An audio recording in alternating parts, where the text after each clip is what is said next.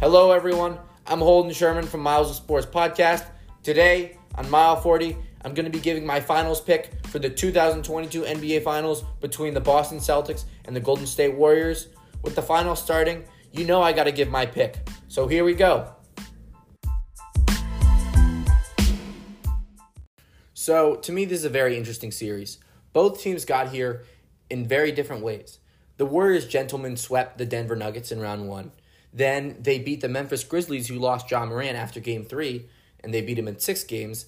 And then they very easily beat the Dallas Mavericks in 5 games to advance to the NBA Finals for the 6th time in 8 years, which is miraculous and very impressive. And then for the Boston Celtics, they come in and they play the Brooklyn Nets in the first round, as they're the 2 seed and the Nets are the 7 seed. And a lot of people, including me, thought the Nets would win that because they have the best player, but that's not how it ended. The Celtics swept the Brooklyn Nets in 4 games, obviously, and it was a super close series, but down the stretch, the Celtics were just the better team. And then they play Milwaukee, who's missing their second best player, Chris Middleton.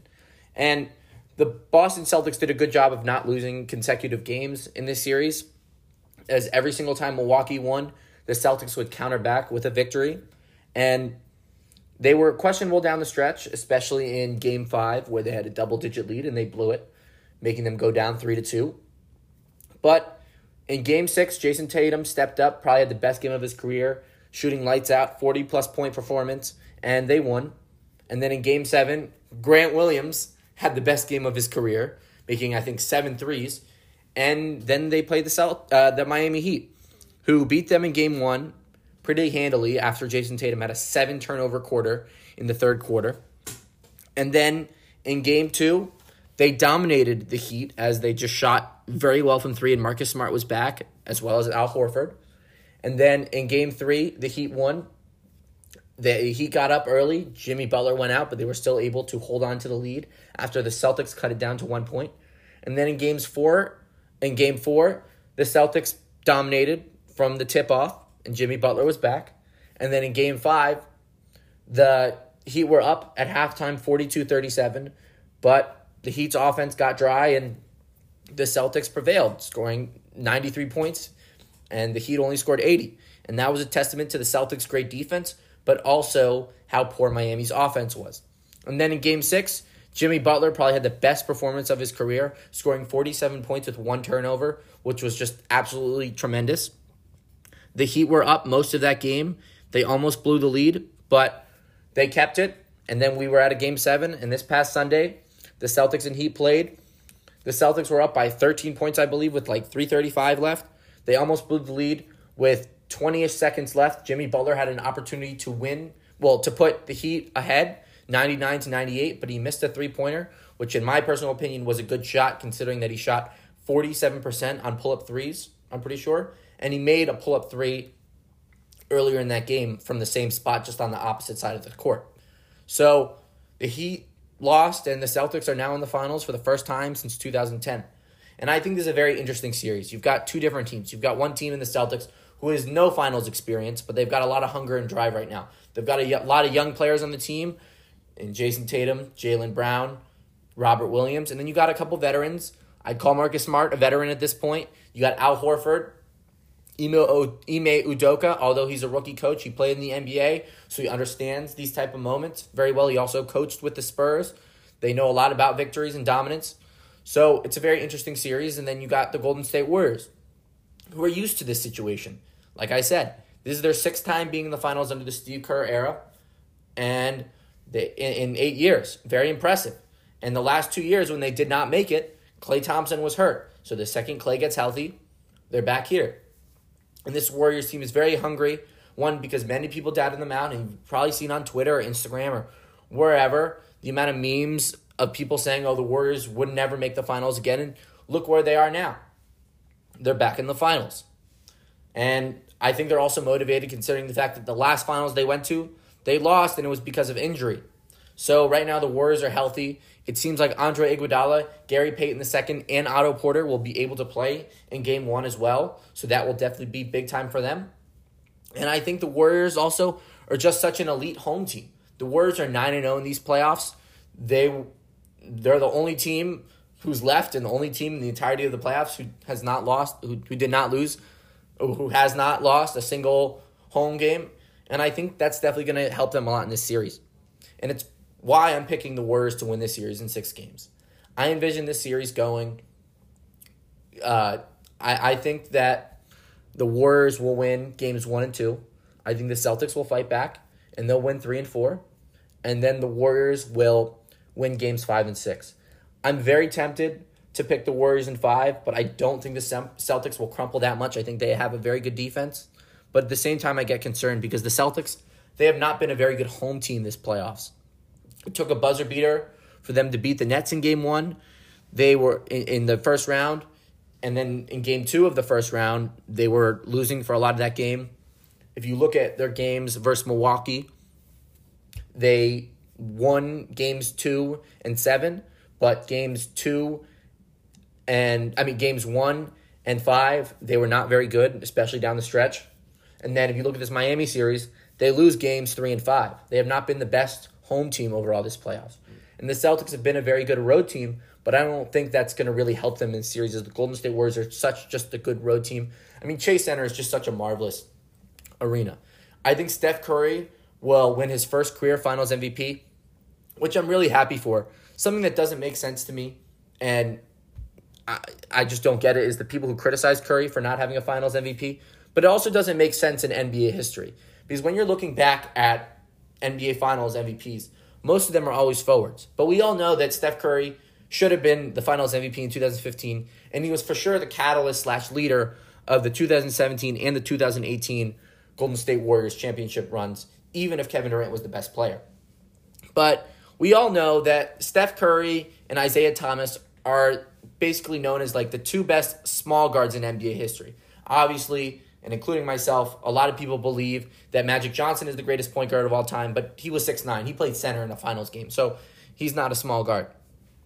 But it doesn't make sense, considering that Steph Curry has been considered the greatest shooter in NBA history and also been the catalyst of such an elite dynasty like the Golden State Warriors that many people argue has been the best dynasty ever. To not see him have a Finals MVP in the record books does not make much sense. So I think that's going to be corrected this year as Curry's going to win Finals MVP. I think he's going to have a great series. I think that it's going to be needed of him. And also, I don't think that there's immense pressure. I think something that Curry learned these last couple of years when playing without Klay Thompson is how to get himself open how to get himself open opportunities when you don't have as many great shooters around you. And now with Klay Thompson back, Jordan Poole playing the best basketball of his career, same with Andrew Wiggins, Steph Curry knows what it takes to get open. And I think that's why sometimes you don't see him have these magnificent type shooting performances recently, because he doesn't need to. And I think right now with Boston's defense, they're going to limit Andrew Wiggins and Jordan Poole. But Steph Curry, I don't think Marcus Smart will be able to get to him. And I think that Marcus Smart can't overplay him on defense because, 1, Curry will always just find the open man. And 2, Steph Curry, and what makes him great as well, is his ability to play off ball. Draymond Green can play point guard for a lot of times for this Warriors team, and it's okay.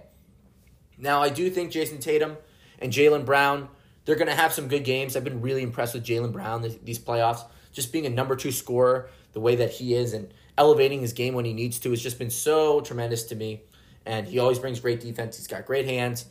He's an experienced playoff player. This year was his 3rd conference finals. 4th, because as a rookie he was in the conference finals as well. So I definitely think he's ready for this moment. Al Horford, to me, just screams NBA playoff basketball. I know he was terrible a couple years ago with the Sixers, but, he can space the floor nowadays. He can play defense. He can rim protect. He can rebound. He also has been playing tremendous these playoffs. He's given them very big games, especially when it came to that Bucks series in round 2, as he stepped up really big when he needed to, especially in Game 4 when the Celtics season was on the line, because if they had gone down 3-1, I don't think they were going to be able to capitalize. But I also think that Robert Williams is not going to be the most effective in this series. I'm going to assume Williams will be guarding Draymond Green, and that doesn't really do much for the Celtics. Draymond isn't a scorer, and he doesn't look to.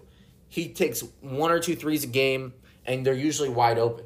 So Robert Williams possibly has to make a decision in the Celtics. Is he going to stay in the paint, or is he going to guard Draymond in the perimeter? But if he guards Draymond on the perimeter, there's going to be people open. And if Robert Williams is on the perimeter, that leaves a rebounding matchup of Kevon Looney versus Al Horford. And Al Horford is obviously a better rebounder and a better player than Kevon Looney, but Kevon Looney has recently been playing the best basketballs of his career, and this started in Game 6 versus the Golden State Warriors, versus the Memphis Grizzlies when he had a 10-plus rebound game, and he was absolutely phenomenal. So I think that will definitely help open up stuff for the Warriors. And also, when I was listening to First Things First today, and they brought up a great point. Brooklyn, Milwaukee, and Miami's offenses are very simple. The Warriors have the most complicated scheme in the NBA. It's very motion-oriented, off-ball movement. It's not a singular player-centric, even though it's based around Steph Curry. It's going to be a lot of movement. And Boston has not seen that this postseason. And they have also not seen elite guard play for most of this postseason. Kyrie Irving was great in Game 1 in that series, but he dwindled down after that. Drew Holiday, he's good, but he's not no Steph Curry or Klay Thompson. And then Kyle Lowry was obviously hurt, although he did have, and I did talk about this in Mile 39, he did have a good Game 6, but nothing like Steph Curry. So they're not going to be used to this type of offense. And also, the great thing about Steph Curry is that because of how good he is, he spaces the floor for the rest of the team. And so, obviously, because he's a great shooter, the floor spacing, they have to pick him up very early. And when you pick up Steph Curry very early, it opens up opportunities for other people. And I'm not saying anything that we don't know. I also think that Gary Payton II will be a big contributor for them. Marcus Smart has been playing well to exceptional 1 every 3 games on offense, and Gary Payton II can definitely stop him at times when he's getting hot. So I think that will definitely help them a lot. I also like Otto Porter Jr. to kind of give them some more wing depth. I think just overall, the Warriors, they're too driven. They've got home court advantage. They have the best player in the series, and they have more depth. They have the best coaching, and they have players who've just been here more. And that's why I'm going with the Warriors in 6 games. But I do think it will be an exciting series. And if I'm Boston right now, I'm happy about how this season ended up and how it's going so far, because you were 18-21 at one point. People in the media were talking about how Jaylen Brown and Jason Tatum needed to be split up, but obviously that wasn't needed. They've had a tremendous run, and I think even if next year Brooklyn comes back better, Philadelphia comes back better, Milwaukee comes back better, and Miami maybe adds a piece, you're still happy because you have a young core that's only going to get better, as we've seen. And, I think if I'm them, I'm just going to be really happy.